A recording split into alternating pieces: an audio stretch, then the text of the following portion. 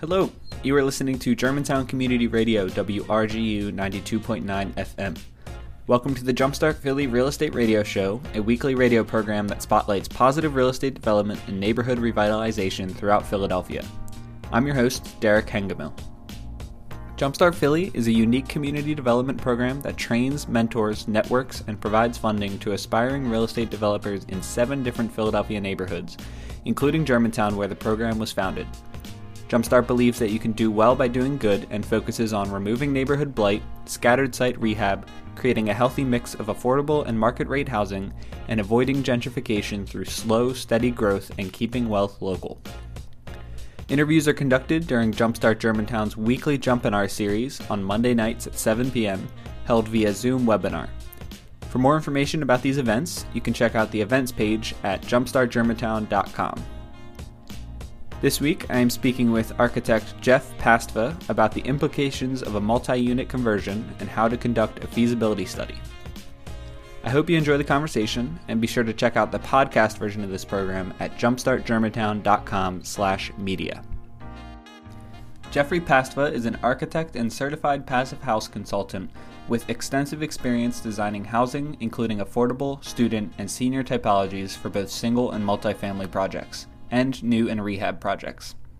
He has also served his community and profession via leadership roles in the American Institute of Architects, including as the current AIA Pennsylvania president and his neighborhood RCO. He holds a Bachelor of Architecture from Syracuse University and has been a licensed architect in PA since 2011. It's my pleasure to introduce Jeffrey Pastva. Good, thanks, Derek. And a lot of the background I think we'll be talking about is more from the design side. So you probably have a lot of people coming from the legal side and maybe the real estate development side, maybe the contractor side on some of these webinars. So a lot of this is kind of on the front end design and also kind of getting into the details that we kind of hope to, if we have time at the end, talk more about how we actually might convert some of these things, whether it's a single family to a multifamily, but also if we add anything to it, such as like an energy retrofit as part of it, or kind of how do you max out units if you are converting them. Great. Yeah. Awesome. And that's good to hear that you're going to give us that little design side of things, because you're right. We have had tons of legal related guests on who get into the nitty gritty of things, but kind of leave out the side of the creative aspect of things. So it's great to hear that. And thanks for offering your information to us tonight. So obviously the first thing I want to talk about is going to be zoning, because any multi-unit conversion means you're changing it from a single family dwelling to something bigger, or reverse, I'm sure, which is more unlikely. But I know we've covered zoning and sort of the ins and outs of it in other sessions, but I want to hear your take on it, and maybe you can kind of lay out the basics of zoning and sort of what that means for a property and how it relates to your multi-unit conversion. Yeah, I mean, at the most basic level, I'm sure most people are aware that zoning is kind of the rules that you're allowed to do.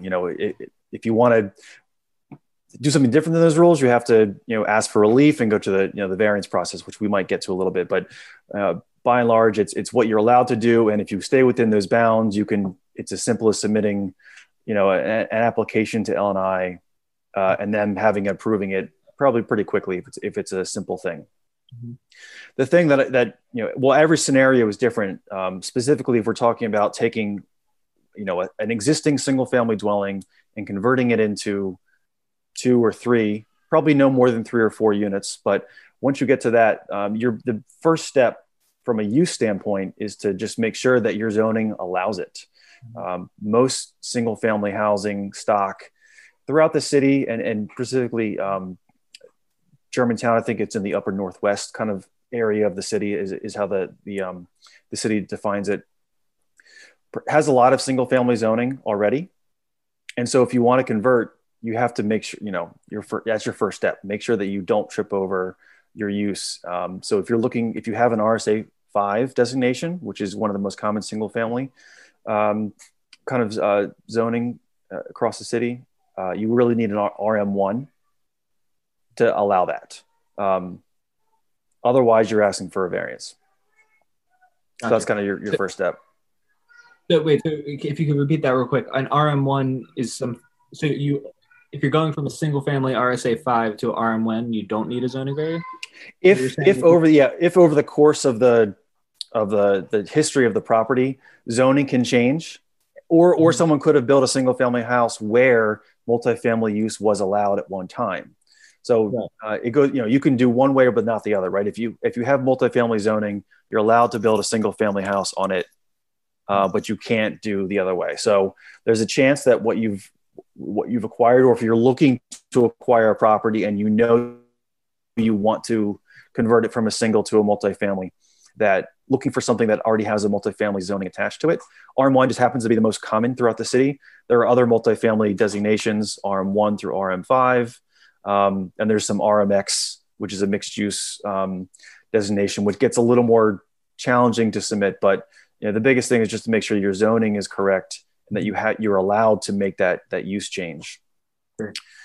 And then the other part of that feasibility, and I tend to do kind of a study kind of all the way throughout whenever I'm doing any project. But I would still also look at, like, if you are planning on doing any type of addition, is there room that allows for your addition to be either taller or out through the rear? And some of that can be, when you're looking at different lot configurations, knowing that you have room to grow, because basically zoning will always allow a non-conforming use as long as you don't make it worse. So even if you had, let's say, even for example, from a use standpoint, if you had a duplex that's existing on single family zoning, you could maintain that duplex as long as you didn't change the use. Gotcha. Something to keep in mind. So what you're saying about, like, kind of gauging how much room you have to expand on a property, like, the zoning variance doesn't necessarily need to be part of your rehab process, right? You could just have it in the back of your mind being, like, later down the line in 5 years, I could convert this to a duplex because there's the space, right? Yes. Cool. So before we get, and I want to talk about the zoning variance process and what you can expect from it, but before we get into that, sell us on why we should be, like, considering a multi-unit conversion. I'm sure there's some obvious benefits that come to mind with people, like profit and sort of just like the opportunity that certain properties provide. But why should people be seeking to do something like this? What are the main benefits they'll see? To me, that's probably the main driver. If you're looking at this, if you're a buy and hold developer, you're probably looking at renting multifamily because you'll be able to maintain that and have a higher profit margin. I believe, that's not really my expertise about profit and loss, but my understanding is that most people that want to buy and hold, you have a better chance of getting more value out of that property if you had 3 units. I mean, I just think about what you can get for 1 2-bedroom versus 2 1-bedrooms. I think generally the 2 1-bedrooms will actually generate more income than 1 2. Effectively, you can charge a lower rent 2 times and get more than you would if it was just like 1 standard rent, right? Yes. But then, from an urbanistic standpoint, I also believe in more density. And if you're creating smaller units, you're creating more density, and you can create more affordability at some level too, right? So instead of having one person or a family trying to rent 1 single family home, you might be able to have 2 families rent in the same amount of footprint. So if the city of Philadelphia and other cities across the country want to find ways to densify their cores, kind of whether you want to call it chopping up a unit or adding more density to the unit is the best way to create more affordability. It's kind of one of the bigger trends that I'm seeing in multifamily housing. Sure, yeah, that's great, and I'm glad you brought that up because that's something I didn't really think about it from the investor's perspective, but from a city developer perspective, I can certainly see how it's beneficial to kind of maximize the amount of people you can put in the spot rather than kind of pushing people out. So that's great. Okay, so now let's get into some of get into the weeds here a little bit and talk about the zoning variance process. And this is something that we see a lot in applications that are submitted. We shoot back right away. Are you aware that if you want to move forward with this, you're going to need to do zoning variance? And typically, as soon as they hear that, they think, "Oh, okay, I'm out. I'm not going forward with it." Mm-hmm. Maybe you can tell us a little bit about what the process looks like to get a zoning variance. Is it as scary as it sounds? If it is done properly, or how can it be done properly? Just tell me a little bit about your experience with it. Yeah, I wouldn't say it's necessarily scary. It's time consuming. Like with any city agency, it kind of doesn't matter how big or small a project is. It still has to go through the same rigor, the same number of agencies, and generally the larger projects, might be asking for more variances. So something that's coming in for 100 units, 300 units, not only are they asking for more things, they're going to get more attention from the city. They're going to have more lawyers, as maybe part of the team, making sure that they are getting in front of the right agencies at the right time. Where I've just found like smaller developers, or maybe what I would picture, maybe the typical developer through Germantown program, like maybe it's a mom and pop, it's someone just starting out. If you don't have the extra resources to have that team, you might kind of have to wait your turn. And so then kind of the nuts and bolts are, you submit your proposal to L&I, you get your refusal, and then you have to either cure that refusal. Let's just say, let's say that they come back and they find something that you had an oversight on, and you're just like, oh, well, I'll make that quick change. If you can make all those quick changes, you can send it back and you're fine. But most likely, if you know you're going for a variance, you know what you're in for the long haul, you're going to get your refusal, and then you have to go through two-step process. One is to the RCO, Registered Community Organization. They have their own process where they review any proposals that are going for a variance. And depending on what you're asking for, whether you are specifically asking for a relief for one thing, anybody, once you open the door, can vote it down for any reason, and they don't have to state the reason why. So you could be going for multifamily housing, and it's a neighborhood that says we only want single family owner occupied in this neighborhood. While they can't necessarily, object for that reason, like if they actually had to put that reason like in the court of law, it probably would fail. But in the kind of democratic process we have, anybody can vote for any reason, and you might have someone support or deny it from a near neighbor standpoint or from a community at large. Once you go through that, they will give you either a letter of opposition or a letter of support or a letter of I think it's called like non-opposition, I think it's called, where they just say, there's not enough people in here to vote either way. It's kind of a tie. We're not going to oppose this, but we're not going to support it either. Then you go to the zoning board, which is citywide. And ironically, in my neighborhood, just had this happen where every single stakeholder voted against it, and the process was still approved. So what happens at the ZBA is fairly independent from what happened at the neighborhood level. However, the ideal process is that you are working with neighbors to address their concerns as much as possible. You get to the ZBA, you have a letter of support from your neighbors. Generally, if you have a letter of support, you will get approved at the ZBA. You're saying in that situation you were in, everybody voted no. Did you get a letter of support? In this case, it wasn't my project. It just happened to be a project that I'd seen, but it was the near neighbors. So there's like a couple of stakeholders. Anybody who lives within, I think it's 500 feet of a property, has like a certain standing. They would say that like they have a higher level of vote. So if they were all to vote no for a project, generally that would then influence how the community votes more. In this particular project, the near neighbors, the RCO zoning board, a separate RCO, all voted in opposition, and then the ZBA voted for it. So it's like one of these really random things that you always think you're doing the right thing and you're working with neighbors. In this case, neighbors didn't want it, but like I've seen it also go the other way, where you've made changes to your project, the neighbors supported it, it went to the ZBA, and then the ZBA denied it. So it's kind of a crapshoot, but generally I have been seeing, I think on average, anybody who asks for a variance eventually gets it. It just might take some time. Right. So you said this there that you feel like you're doing everything right, and then you might be surprised at the outcome. What sorts of things can you do to make to be doing things right? I guess. I mean, I've heard like just getting to know neighbors and kind of talking with the right people and developing in a positive way. But what sorts of ways can people kind of prove themselves to the community that it's a valid project? I mean, you're going to have more bargaining chips for larger projects. I think it's going to be harder if you're taking specifically, like, you want to take one single family home and just convert it to a triplex. There isn't a lot of give and take you can have. What I've seen more and more for like the larger projects that come in, as kind of like a community member, I said when I was volunteering with my RCO, like I was reviewing projects come in before they went to the zoning board, and we would offer opinions about, could you do this, that, and the other. So sometimes it could be a design thing. It could be, we promise to have better materials instead of just slapping on like a stucco box bay. We promise to have, parking.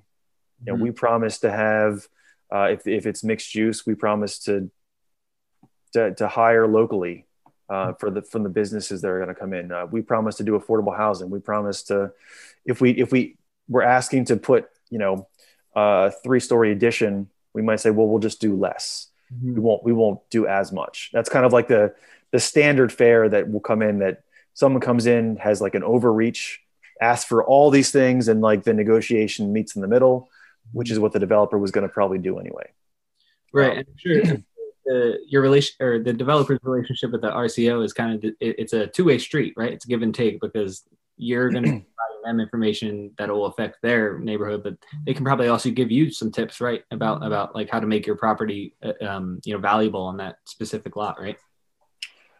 I'd like to think that over the years, again, in my role as kind of counseling developers coming into my neighborhood before they went to the ZBA, or our zoning board, it was Sosna is the neighborhood, south of South, that we thought we were actually making the project better, right? We were adding things about materiality, form, and sometimes the formal changes that we would offer from a design side might actually get them more units, right? Because they would think about things that they didn't think about before, or again, we would kind of help them orient the site a little better. Maybe where to put a front door for retail, because we know the neighborhood just a little bit better, where we think that like more people would activate this site, and what areas might have more crime associated with it. How could that help not only, the neighborhood, but it would be kind of a help out the developer, and like, all right, well, I didn't, they might not know certain corners or certain areas were problems, and that this, doing this one little intervention might actually help both them from a safety standpoint going forward, and the neighbors from getting more lighting or more eyes in the street. Cool. So let's move on, because time's flying by here. But thanks for your insight there, and maybe we'll have you back later to talk more in depth about the variance process. But let's move past that, and let's consider somebody's acquired property that either fits the zoning that they want it to expand to, or the zoning variance to go through the process. Now it's time to hit the road and get construction going. What does that look like for a multi-unit conversion? Like, what work is going to be required? What on top of just the normal scope of work for a normal single family renovation, what are you also going to need to include in that? And I have some more questions following up after that, but maybe you can just get started with that. So, I mean, there's a lot of scenarios you can go through.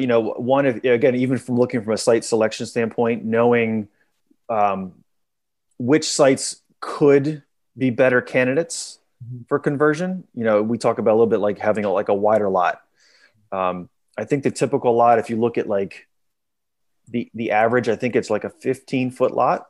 And then then you end up getting less, because if it's an existing building that already has your party walls on either side, you're probably looking at like 13.5 clear on the inside. So imagine if you want to convert that to a multi-use, you either have to have a shared entry, or each individual space has to have its own entry. And generally you want to have an entryway about 5 feet wide. Think about anytime you're coming in and out of the house, you're moving furniture, you're doing anything that requires some sort of maneuverability, you're going to want to have a little bit of width. You're going to have at least a 3-foot wide door. So if you're going to have a separate entrance for that second unit, or multiple units, you're going to think about how do you carve out 5 feet out of a space that's potentially only 13 feet wide to begin with. So even looking at lots, anything that's a little bit wider than your typical width is generally will be favorable to that. And then from the kind of the next thing, if you're looking at actually how do you construct this, is think about what's in the basement, what's in the existing basement as it is now. There are a lot of, especially in West, I've run into this a lot in West Philly, that there may be a basement, but it's only 5 feet deep.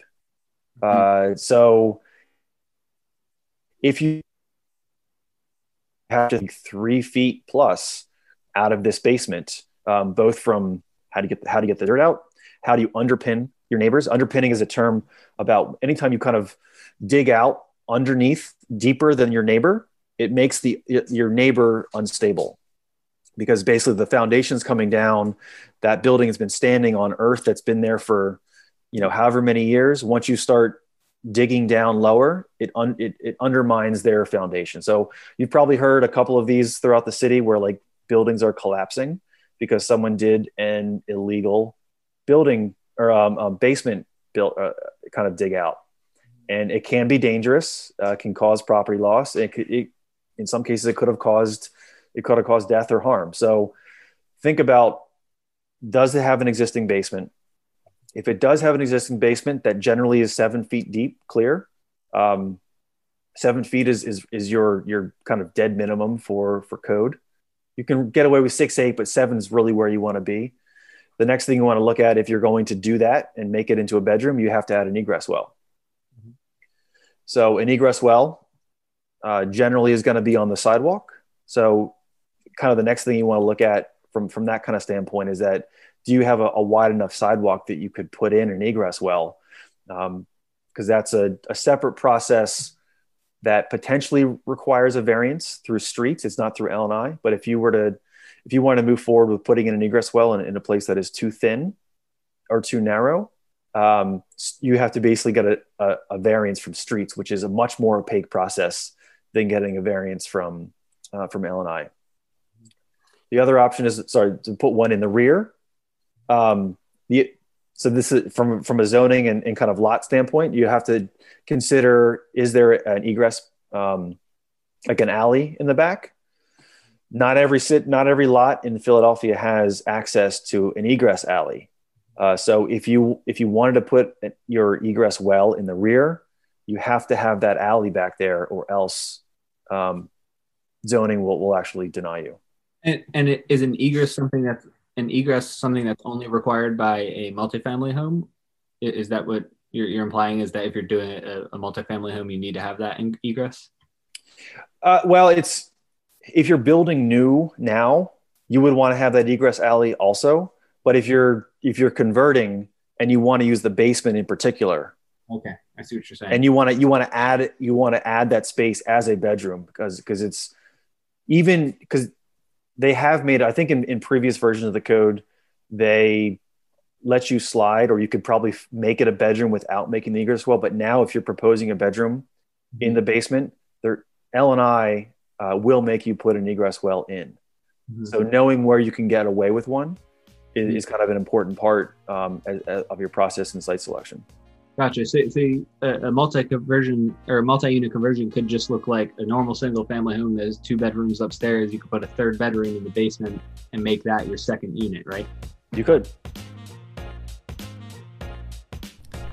If you're just tuning in, this is a conversation with architect Jeff Pasva about the implications of a multi-unit conversion and how to conduct a feasibility study. Thank you for listening to the Jumpstart Philly Real Estate Radio Show on Germantown Community Radio, WRGU 92.9 FM. I hope you're enjoying our discussion.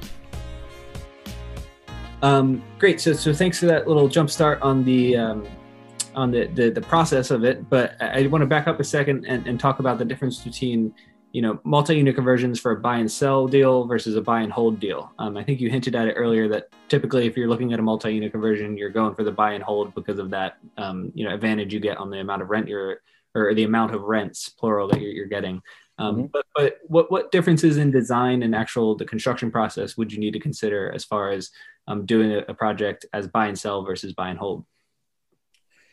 So I guess that, there's 2 parts to that. One, if it's a buy and sell the whole thing,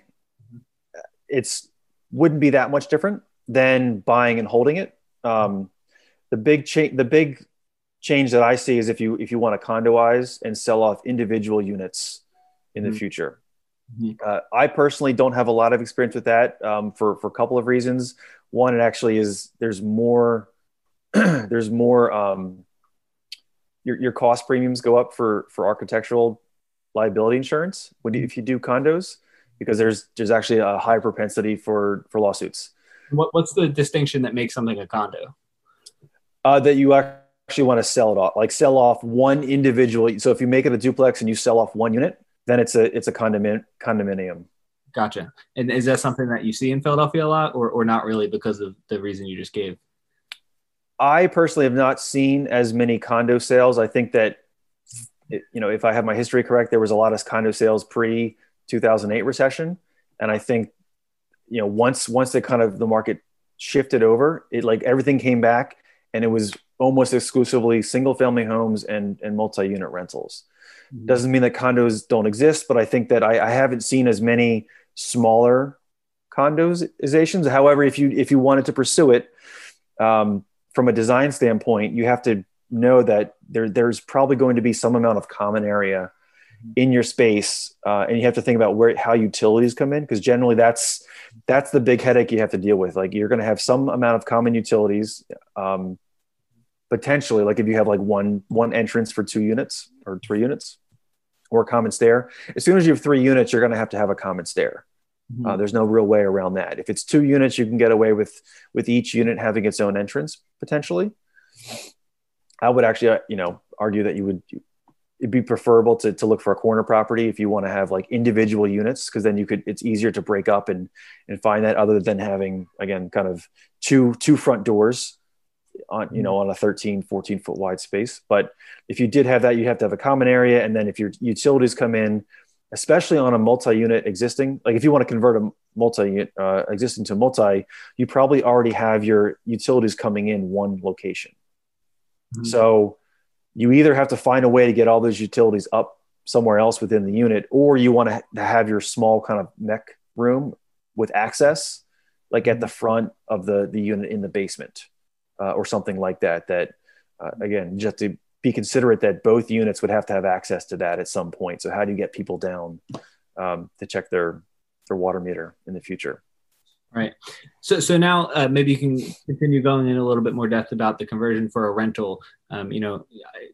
Let's assume there's no common space involved. So there's either 2 doors in front or a small area with no lighting or anything. In each unit, what sorts of things are you going to either duplicate from the single family home or maybe remove something? The first thing that comes to mind is bathrooms. Is you're probably going to need to add a bathroom if it's like a 3-bed, 1 bath and you're splitting that up. So any other insight you can provide there? I mean, a kitchen's more likely. I mean, there's actually potentially there already was a bathroom on each floor, maybe, or multi bathrooms, but you probably have to add a bathroom. You're definitely going to have to add a kitchen. One like technical thing, you have to think about fire ratings. If it's a single family house, especially if it's existing, the only fire ratings you have to worry about are the ones between the party walls, and if they're brick, they're already fire rated. But if you are adding it in, you're going to have to fire rate anything that is vertical or horizontal. So if you have that space that is common, you'll have to separate with a fire rating, the common area from the rest of the unit, and then like the floor ceiling, which it's not a complicated thing, but just it's one of those things you have to think about. It's not already in there, right? So you have to add it in, and anything that goes through the fire rating has to be protected in a certain way. So that's kind of like the trickiest part of that conversion. Otherwise, you have to think, when you're laying it out, you have to kind of think about where the stairs are. That's really the biggest thing. How do you get up to the upper unit? And is it a hallway that kind of comes from the street, maybe back to the middle of the footprint and then up, so you can have like a space in the front and a space in the rear on the ground floor? Or do you have your stair right in the middle? I mean, like right when you enter the unit, and that could be depending on whether you're doing a total gut rehab, or if you want to try to use some of the existing infrastructure there. I mean, so it's possible that if the stair was already there in the middle of the space, middle of the first floor, you could reuse that as long as you do the proper fire ratings, you could keep the stair where it is and use that stair to get up. So some of that could be, you know, while you're doing site selection, but others think about how much demo do you want to do to the space? What does your budget allow to demo this? Because that's, again, the main thing. And if possible, finding a way to stack your plumbing, because it's still, you're still probably going to, even if it's if it's condo, you probably want to have a separate lines. But if it's a rental, you can have combined plumbing lines, because there's only going to be one line out to the sewer. Right. Cool. That's some great information. So thanks, Jeff. So before we move on, because I think we'll finish up talking about feasibility studies and sort of what you're getting into now, like determining which properties are going to be way better or way easier for a conversion. I just one more thing from your design perspective, like how similar or different should the units be from each other? Because I can imagine, it's obviously easier from a creator's perspective to like make the same style kitchen and use the same style materials in both units. How important is that really? And can you get away with having like one unit that maybe you put a lot more, money into and a lot more care into the design and making it, quote unquote luxury, and then having one that is just that side piece that gains some extra revenue? Like, is that something that's feasible or responsible? I think it's definitely feasible. I think particularly if you let's say you have a 3-story existing building. A lot of times I've seen like the first floor and maybe the basement becomes one unit. And then the second and the third and becomes, there's a chance that could be a bigger unit. Maybe that's a 2 or 3 bedroom where the ground floor is a 1 bedroom. The kitchens themselves might be the same, but you might have more space to play with on the upstairs units. Maybe it has a roof deck, or maybe it has access to a rear porch. So maybe you could say that one has more design to play with. Maybe you can add some, I won't say skylights, but maybe like you might be able to have more access to light and air, because you could use the roof potentially for some sort of access or adding light access, light wells up there. But I don't think there's like a moral or ethical responsibility to make both units the same exactly. And even from a design standpoint, it's if you're doing 100 units, then yeah, you want kind of as much repetition as possible. But I think on a smaller scale, it's okay. It's not that much more effort to design each space as their own space. And especially if you know that end user, it's possible that if you're doing a multi-unit conversion, that one of the units is for you, right? So if you feel that one unit is for the owner occupant and one is for a renter, then you might have a difference in whether it's the level of finishes or level of care that you give to one unit versus the other. Yeah, and going back to what you said earlier about sort of the affordability aspect of a multi-unit conversion, where you're a subset of the property that is now available for rent that wasn't before, that kind of negates the ethical responsibility to like make things standardized, because any rentable space is better than no rentable space, right? Yeah, in my opinion, the ethical part comes in more if like you're getting funding at some level. So I've done a lot of work in low-income housing tax credits, and some of you might be familiar with the mixed income housing bonus that's been around for a little over 2.5 years now. They specifically say that if you're going to be providing affordable units within, truly affordable units in your space, that they can't be of a less quality than others. So in that case, yes, like they should be the same in both cases. But if there's no additional funding, to me, I don't have a problem with having one that is, of call it lesser quality or more of like a rental builder grade than something that is you're selling it, because the market's going to dictate. Like if you think you can get more rent by increasing the level of finish, then I think that's going to be on your own pro forma to understand that, yes, this is the market I'm selling to. We need to have this extra level in order to compete on the market. Otherwise, I think that you're going to find it's kind of very similar. I don't think you probably won't end up having 2 units that are that different, again, unless like one is for like someone special like yourself versus just anybody who's running off the street. Mm-hmm. Cool. So moving into one of my last topics here, I just want to ask you about feasibility studies a little bit more in detail. This is kind of we're reversing way back to where we started, and kind of like when you're searching for a property, other than zoning, what you already mentioned some of them kind of about layout and width of a property. Maybe you can just repeat them and reiterate. Like what sorts of things should you be looking for that would qualify a property as feasible for a multi-unit conversion? This is like when you're looking to source properties. So don't feel bad about repeating yourself, because I'm sure we could all appreciate hearing them again. Sure. So at a most basic level, like anything that's a corner property is going to be, it's probably going to be more expensive. And I don't think I have to tell a group of real estate investors that corner properties are more valuable, but they are definitely easier and have much more flexibility in a conversion from a single family to a multifamily. Not for at least nothing that you could have multiple access points into that building.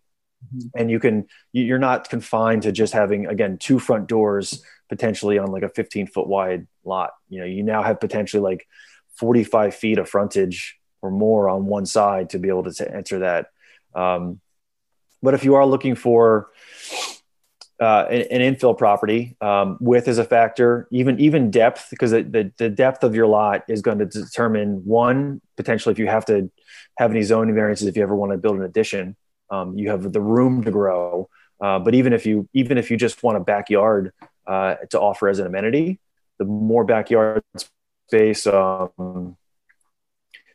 people aren't really doing ADUs yet. I don't think ADUs are really accessory dwelling units are really a feasible thing yet as a standalone building in Philadelphia. But that's another thing to think about. If you actually wanted to maintain the single family home, but build an accessory dwelling unit in the back, that's a conversation that's actually ramping up more and more. However, Philadelphia only allows them within the zoning code if they are within the confines of the existing building,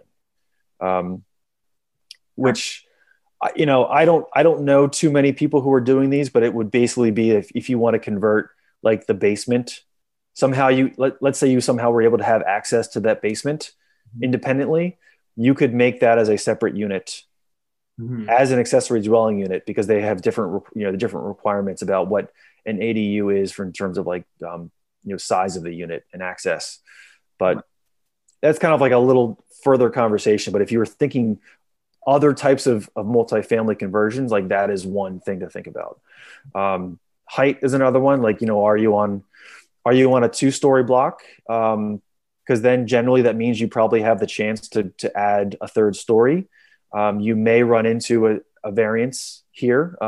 If you're not familiar, if you're on an RSA 5 lot, which is your classic single family zoning, if you add a 3rd story when you have a 2-story on either side of you, that 3rd story has to be set back 8 feet, or you have to get a variance. So the feasibility of putting on a 3rd story with an 8-foot setback without going for a variance doesn't always work. So then other feasibility, just kind of, again, thinking about like, is there an egress alley in the back? So this is part of like, if you get a site survey, that's where you'll find that out. Like you can use Atlas to find out some basic stuff, but I always try to confirm and always ask for a survey to make sure that like what we, even if you have a deed, the deed doesn't always have the right information on it. So. Yeah, and that's something we mentioned in a lot of Jumpinars is kind of just how to use Atlas and what a great source of information that is. But you got to verify and double check, because even on a system as perfect as Atlas, I'm sure there can be some snafus as far as like expectations versus the reality. Great. So thanks so much for going into feasibility studies. And the last thing I want to ask you about tonight is something that you mentioned as a point of interest in our practice session leading up to this, but I think it's a great place to talk about this, because it's kind of in the same realm as multi-unit conversions. I mean, it was what you called energy retrofits, and something that you've seen becoming more popular and more feasible. So what is an energy retrofit, and how can you convert a property into passive housing or something that's using less energy and doing less harm to the environment than it was before? So there's 2 main things you have to think about with that. One is going to be the amount of insulation you have to add. If you're taking an existing brick row home in particular, there's a good chance that there's no insulation value to it. Like if you can see exposed brick somewhere in that property, there's no insulation, most likely. So one thing you have to think about, and this kind of comes in a little bit of the feasibility, and that how much space you have left over, is that all your insulation most likely is going to have to come on the inside face of the brick. And if you're going to do passive house level of insulation, you might need to have like 8 to 12 inches of insulation there. So if that is something you know that is would like to pursue, that is like an area to know that you're going to have to kind of build in from whatever you have. Call it 8 to 12 inches on either side to get your insulation value. And then the other big thing you have to consider is your air tightness. So air tightness is something that people are starting to understand a little bit more. The kind of rule of thumb right now is that if you take any existing housing stock in Philadelphia, it probably has what's called an air change per hour of about 10 to 12, which means that the volume of inside to outside air is constantly exchanging in housing. Like basically when you run your mechanical systems, it depressurizes to push air out through the vents. It has to suck air in from somewhere else. And in older housing, that air that gets sucked in is coming through just gaps and cracks in the walls. So because you're doing that basically it's saying that every hour, the entire volume of the inside air is being exchanged with outside air 10 to 12 times. Passive house, you want that number to be down to what's called 0.6. So about 20 times more efficient than what currently has, because if you control the amount of airflow, you're controlling the amount of moisture and humidity that comes into the house. You're controlling, whether it's heat or cold that's coming into the house. And you do that through what's called an energy recovery ventilator or an ERV. It's kind of like think of like a vacuum cleaner. If there's one area where all the air is coming in and it's controlled, and you force everything there, you can filter it. So that not only are you filtering the pollutants out of the air when it's coming in, you can actually exchange and have the cold air and the warm air go past each other. And so whatever temperature you want your comfort level to be on the inside, it pre-tempers the air. So you have to use less energy to heat or cool it to get to your temperature. So those are like the two big things. So, so you have to make it more airtight, which generally means you have to do a lot of air sealing with a liquid applied membrane. If you're doing a retrofit. So you're putting a liquid applied membrane on the brick, you're adding a lot of insulation, and then you're adding your ERV to control where air is coming in and out of the building. That would happen for whether it's a single family or multifamily. For multifamily, you'd have to consider that you have to do that for both units. The air sealing is going to be kind of the same thing, whether it's one or multi. You'd have to have 2 ERVs. And the insulation would kind of be the same, but you don't have to insulate between the units. You just have to insulate from the outside. So cool. And the reason we're talking about this in the context of a unit conversion is because you're already doing all this significant work on the property. Might as well, we're going back to the ethical and moral reasons, is you might as well make this other addition that is going to help out, in the same reign as affordability and all that sort of thing, all that sort of stuff. So yeah, anything else to add about energy retrofits, or are we good to move into the Q&A here? They are a challenge. I'm not going to say that they are not an easy thing. They're not an easy thing to do, but I think what I believe is more, not even from like the operational carbon use in the future, but I think that more consumers, I believe, will start demanding this. And because they will be able to see that their energy bills, if you do it right, could be potentially like $10 a month. Like that's the goal, is to get down to the point where you have so little energy use overall, no matter how much you use, you could give or take, you're finding a way to make it more affordable to operate your house for the next 30 years. Yeah, great. And going back to, what are the benefits of a multi-unit conversion? You're able to do an energy retrofit, which will in turn make your property more marketable to a segment of the population, and make it a little bit more appealing to customers. So sorry, one more quick. Actually, it helps that an energy retrofit of a multi-unit is actually more beneficial. Well, it's easier to accomplish than a single family because of this concept that the more people you have living within the shell, the easier it is to actually attain that number, because you're more people in there. In the winter, we are putting off heat. So we actually, like, the more people that are in a space, the less you have to heat your space. And we are in a cooling environment. So when you size your equipment, you're sizing it to take the worst winter, not the worst summer. And that concludes my conversation with architect Jeff Pastva about the implications of a multi-unit conversion and how to conduct a feasibility study. Next week, I will be speaking with returning guest Ugo Opera about how to manage your renovation and not get burned. The interviews on this program are recorded during Jumpstart Germantown's weekly Jumpinar series, which takes place via Zoom webinar every Monday night at 7 p.m. If you'd like to participate in the live Q&A with our guest, be sure to head to jumpstartgermantown.com/events and register for next week's Jumpinar. And if you're interested in starting a Jumpstart program in your own community, you can visit gojumpstart.org and see our how-to guide and open source training workbook. Thank you so much for listening to the Jumpstart Philly Real Estate Radio Show on Germantown Community Radio, WRGU 92.9 FM.